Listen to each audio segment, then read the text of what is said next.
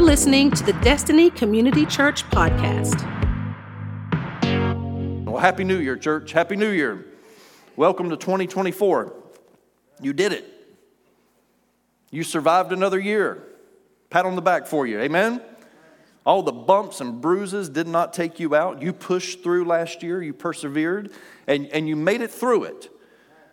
But I believe that there's more to life than just surviving, especially for a child of God. I believe there's more to life than just surviving. I believe that God has called us to thrive. We're not just called to survive. We have been called to thrive, and not to just make it through it. We're called to grow. We're called to thrive, even during our challenges.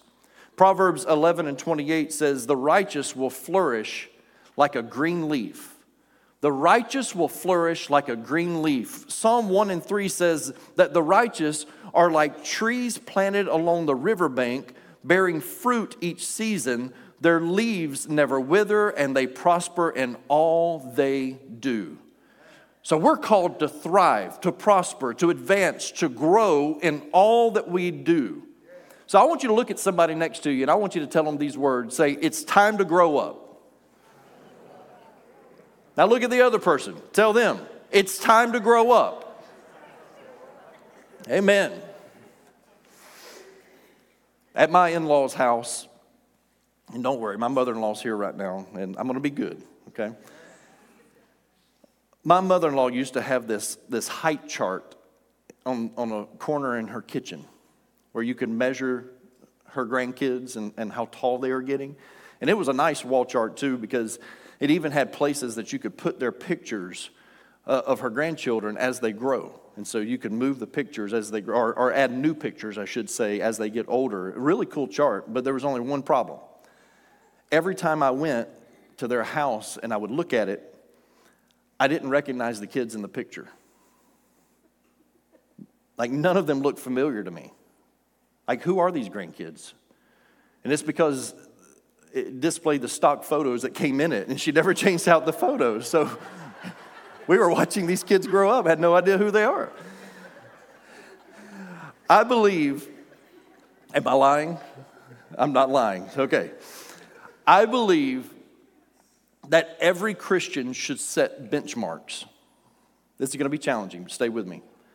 I believe we should set benchmarks because what is measured improves. And everything in life, what is measured improves. If a player wants to have a better batting average, then you need to keep track of how they are hitting.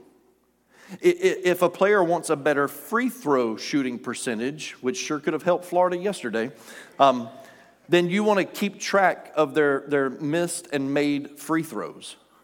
If you want to better manage your money, then watch your spending and stay within the confines of your budget. Hey, even if the goal is to lose weight, then keeping track of your calorie intake will help you accumulate lost pounds because what is measured grows. In the same sense, church, we need to be growing in our faith, growing in our spiritual maturity. And it would do us good to step back and evaluate where we are at in our walk with Christ. And that's something that I always like to do this time of year. I think this is important for us, is that it's time for us just to take a step back and see, where am I at in my walk with Christ? Where am I at in my spiritual maturity? As I've said many times, walking with Christ means that we are advancing. If you're walking, you're moving forward, you're advancing. And if we are at the same place right now as we were this time last year, we're not walking with Christ, we're standing still. This is going to be tough. You got to be with me. Even worse, if we have taken steps backwards in our spiritual growth, we are moving farther away from Christ rather than advancing with Him as we've been called to do, to walk with Christ. And so today I want to share with you a passage of Scripture from Paul's letter to the Ephesians. So as you turn to Ephesians chapter 4, allow me to give you a little background on this letter that Paul wrote to the church in Ephesus. The book of Ephesians can be clearly divided into two sections. The first part is doctrinal. Chapters 1 through 3 deal with doctrine. Chapters 4, 5, and 6 are practical. So it's evenly split between the doctrinal and the practical. And the doctrinal is what we believe. That's what Paul was concerned with in chapters 1, 2, and 3, what they were believing. And then chapters 4, 5, and 6, the practical is how we behave. It's an interesting book. And Paul's letter to the church in Ephesus is a masterpiece in the revelation of a balanced life of belief and behavior. How many of you know it takes both? It takes the doctrinal and the practical. It takes belief and behavior to have a successful walk with Christ. It doesn't matter what you know or what you believe if it is not put into practice. And so there has to be some practicality to it. Way too many Christians have knowledge but operate poorly in the execution of said knowledge. I'm not going to make any friends today. This is going to be a miserable year for me. I'm just telling you. If I go as hard as I want to, it's going to be tough. It's going to be tough. Hear me, church. Hear me. Way too many Christians, they have knowledge. In other words, we've got book knowledge, but the execution of that is done very poorly. We know what to do, but we fail to do it. So listen to what Paul says in Ephesians 4, verses 11 through 16. He says, starting with verse 11, now these are the gifts, and there's a key word there, gifts. Listen to this. Now these are the gifts Christ gave to the church. So these are gifts. These are presents to the church. The apostles, the prophets, the evangelists, and the pastors and teachers. Don't miss what he said. Let me read it again. Now, these are the gifts Christ gave to the church: the apostles, the prophets, the evangelists, and the pastors and teachers. You're welcome. He gave me to you. Therefore, you have to accept me. You have to put up with me. And you certainly have to listen to me. No, I'm just joking, kind of. Verse 12, this is the responsibility of those gifts, okay?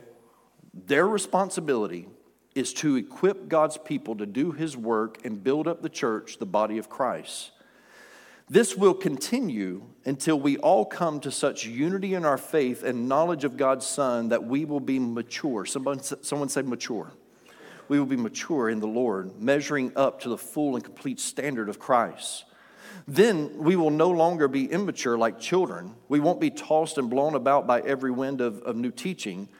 We will not be influenced when people try to trick us with lies so clever they sound like the truth. Instead, we will speak the truth in love, growing in every way more and more like Christ, who is the head of his body, the church.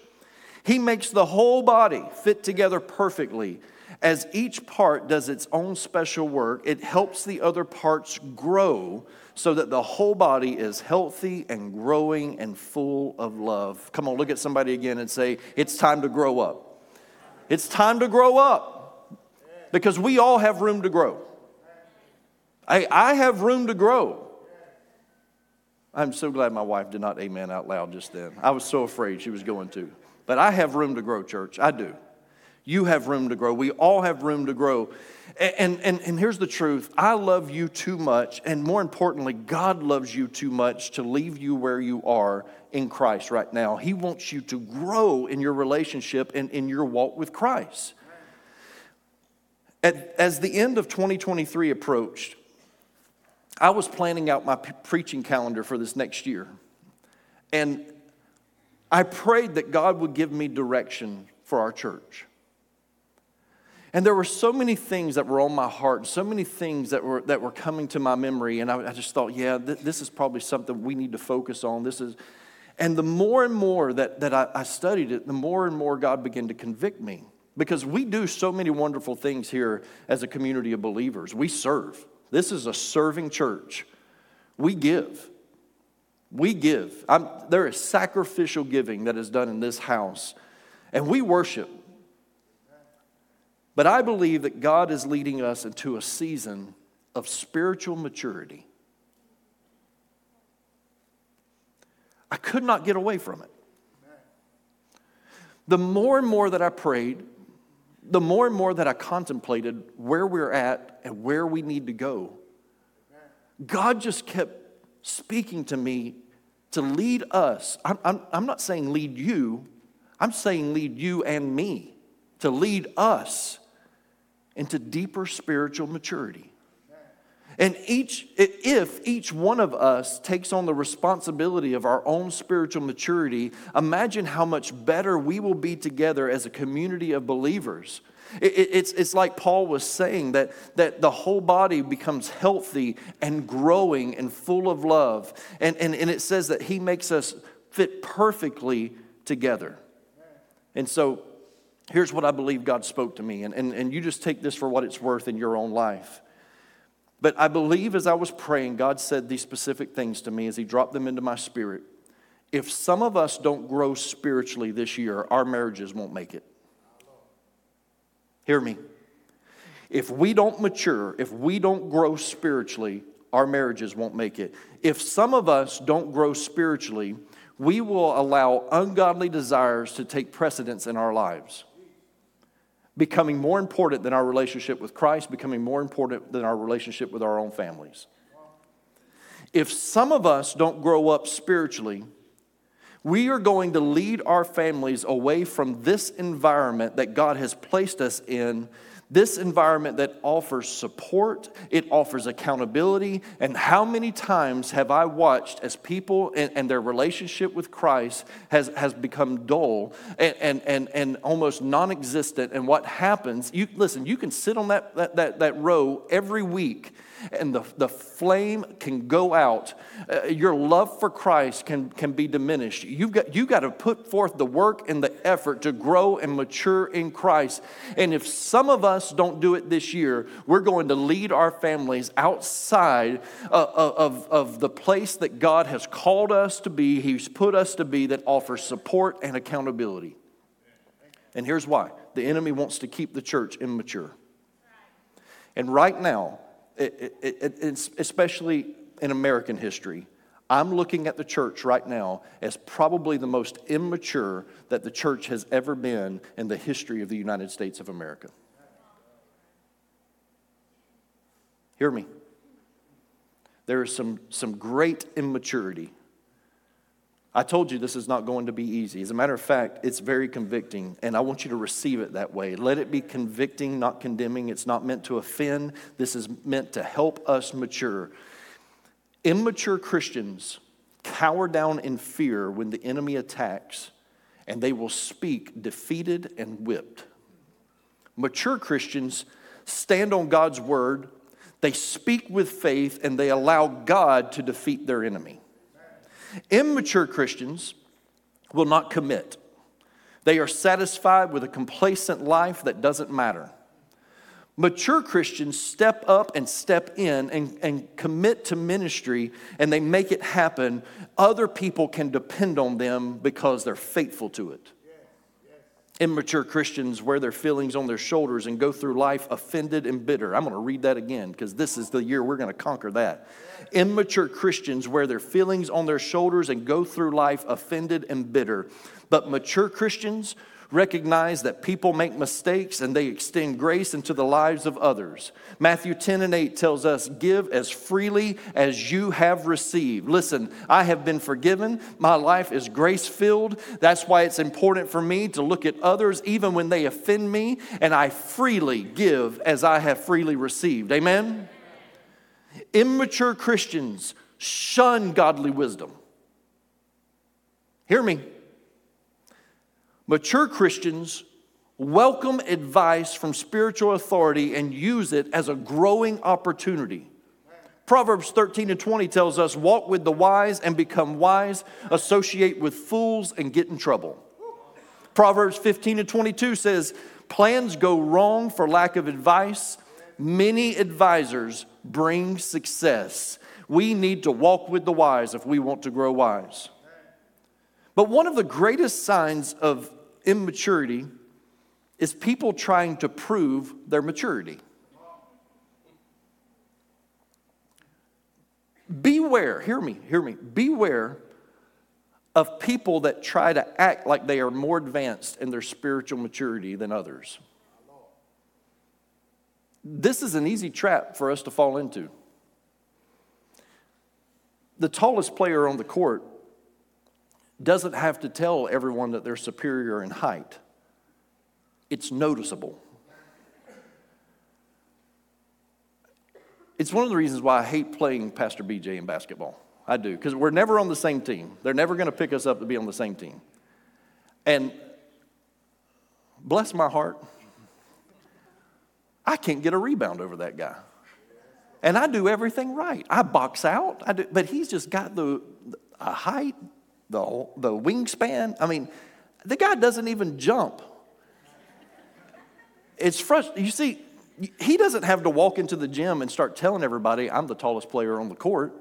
It's noticeable by the way that he plays. The fastest player on the field doesn't have to brag about their speed. It's apparent in their ability to play the game. Even the smartest person in the room does not have to brag about their IQ score or their GPA. In time, their knowledge speaks for itself. And if you have to explain that you are superior in your spiritual maturity, you are probably not where you think you are. Romans 12:16 says, live in harmony with one another. Do not be haughty, but associate with the lowly. Never be wise in your own sight. How many times do you watch me come to this pulpit and tell you I don't have it all figured out? There's some things that I can tell you that are scripturally based that I cannot explain to you. So I have to take them at face value. I am not the smartest person in the room. I knew there would be one moron. Philippians 2:3 says, do nothing from selfish ambition or conceit, but in humility count others more significant than yourselves. Proverbs 26:12 says, do you see a man who is wise in his own eyes? There is more hope for a fool than for him. Man, the scriptures are full of these warnings. And the proof of a spiritually mature life is not in our ability to prove that we are superior, but rather in letting our decisions and our actions speak for themselves. You don't have to walk around criticizing every other Bible teacher. You don't have to walk around criticizing everyone else's practices and beliefs. What you can do is you can speak volumes with your actions, speak volumes with how you live your life. Behaviorists tell us that when belief is not balanced with behavior, psychological problems exist. Oh, have I seen this before? They said even to the point of mental illness, that when your belief is not balanced with behavior, how you live it out, psychological problems will occur. And one of the problems with the church today is that many people don't know what they believe and why they believe it. They have no idea why we believe what we believe. And this, in turn, affects our behaviors. Because, church, when you are uncertain of what you believe, you can be certain that uncertain behavior will follow. When you don't know what you believe, how can you possibly dictate how you're going to respond? The balance between belief and behavior is like sodium chloride. Taken separately, both sodium and chloride are poisonous. They could kill you. But together, with the right amount of each element, the household name for them combined together is salt. The right belief with proper behavior is the spice of life. Maybe that's why Jesus said in Matthew 5:13, you are the salt of the earth. When you have what you believe and your behavior lining up together in harmony with one another, Jesus said, you are the salt of the earth. When belief and behavior coincide together, it's a beautiful witness to the grace of God. It's one of the greatest witnessing tools that we have. And this is when we witness a believer's life growing in Christ, because anything that is thriving is growing. And over the next few weeks, church, we are going to look at areas that we can mature in our walk with Christ. I am intentionally leading us through this. Not just you. I'm telling you, I'm speaking to myself too, because there's some things that I need to grow in Christ with. But I'm determined that we are going to grow in our spiritual maturity here at the beginning of this year. We're going to start putting some things in place that are going to help us grow in our spiritual maturity, because this time next year, we are not going to be in the same place we are this time this year. Amen. So really quickly, allow me to tell you what spiritual maturity is not. Okay? It isn't about age or how long you've been a Christian. Age doesn't make you mature. There are many long-term believers that have stunted their spiritual growth. I've been in church my entire life. I've seen way too many should-be mature Christians. When I say they are mature in age, they are not mature in their walk with Christ. And they've stunted their spiritual growth. It doesn't matter how long you've been a Christian. Age, length of time of since you've started a relationship with Christ, that doesn't matter. It's also not about appearance. It's not. I grew up in an environment that put a lot of emphasis on how people looked. And there's a lot of people, including family members that I have a hard time walking with Christ today because of rules and regulations that humanity put on them as they were growing up in the church. Listen, I grew up in an environment that women, their hairdos were beehives with more bobby pins than you can imagine. The higher the hair, the closer to heaven. That was what they thought, I guess. I grew up in an environment that men wore long sleeves, clean shaven. I wouldn't pass. It's also not about achievement. Spiritual maturity is not about achievement. You can accomplish great things for the kingdom of God and still not be spiritually mature. You can raise money for missions. You can serve the community and still be spiritually immature. And it's certainly not about academics. A seminary degree or a Bible college degree doesn't make you spiritually mature. As a matter of fact, I have seen some of the most spiritually confused people on the planet teach at seminaries and Bible colleges. And there's a battle going on right now with a Bible college that I love very much, that some of their faculty are teaching things and allowing things that shouldn't happen, that are contrary to God's word. I'm telling you, I have witnessed it. I have seen some of the most spiritually confused people leading spiritual institutions. Spiritual maturity is not achieved by comparing yourself to anyone else. And so the slate is clean for us to start this new year, church. Hear me. The slate is clean because we're not looking across the aisle. That's not how you judge your spiritual maturity. Spiritual maturity is achieved by measuring yourself up against the Word of God. This is the mirror that we have to look into. And what we might see in the next few weeks might challenge us a little bit on how we need to grow and how we need to mature. I'm not going to ask you to raise your hands, but I am going to ask you a question. Have you watched your life advance this past year in your spiritual maturity or retreat? Just contemplate it yourself. Where are you at with that? Because that's not the life God has called us to. This is going to be the year of spiritual maturity for Destiny Community Church and those that are associated with it.